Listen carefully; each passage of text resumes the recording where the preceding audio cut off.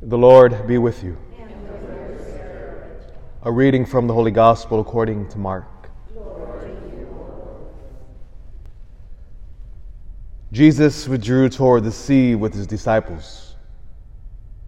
A large number of people followed from Galilee and from Judea.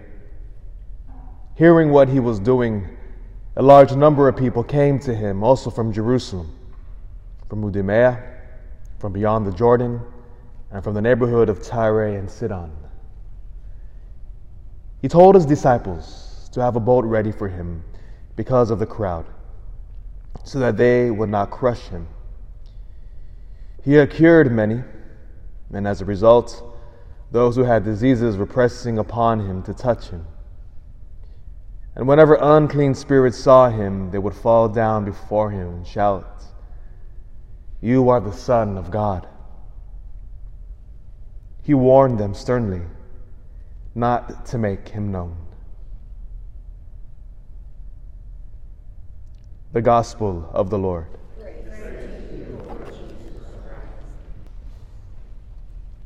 It says our Lord withdrew to the sea. The sea, of course, is the Sea of Galilee. You hear in this Sunday's readings, it's the gospel reading, and it's the beautiful story of Jesus beginning his public ministry. And in that detail that you'll hear in the gospel, it says that Jesus began in the regions of Zebulun and Naphtali. It's the same reason of the Sea of Galilee here. And that's not by happenstance. Zebulun and Naphtali were the two first tribes. So remember, the Jewish nation was made up of 12 tribes. The first two tribes, which were decimated by the Assyrian Empire around the 8th century, was Zebulun and Naphtali.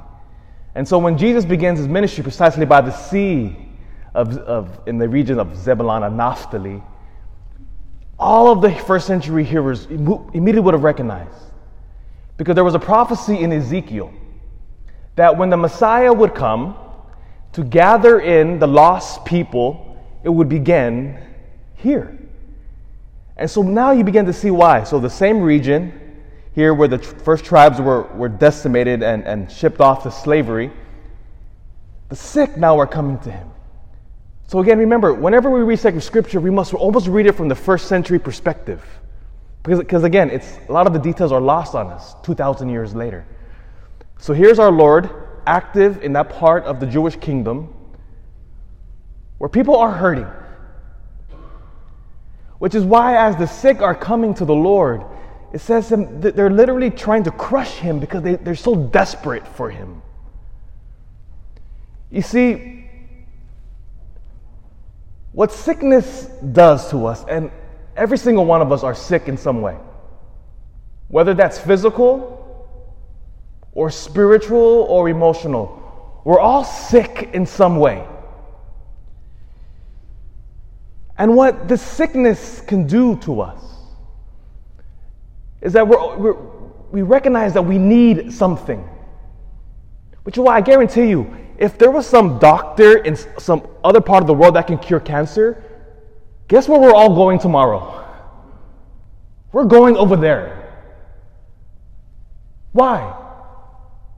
Because we need healing. Jesus brings us healing in the most profound way. And here, praise God, he's physically healing them and touching them. But our Lord, at the end of the day, he wants to heal the reason why we're sick to begin with. And that it's sin. Sin is the sickness of the soul. Jesus wants to heal that, more importantly, than our cancer, than our bad back, than anything else. Because what is that sin? It's the lack of God. Now do you begin to see why Jesus goes precisely to that region of Galilee? He's telling them, I'm here. I haven't forgotten you. The lost tribes that are scattered, and especially sin, which scatters all of us from within, Christ says, it is only my presence that heals. It's only Jesus. It's only Him. So for those who are sick in whatever way, you want the miracle pill? It's Jesus Christ.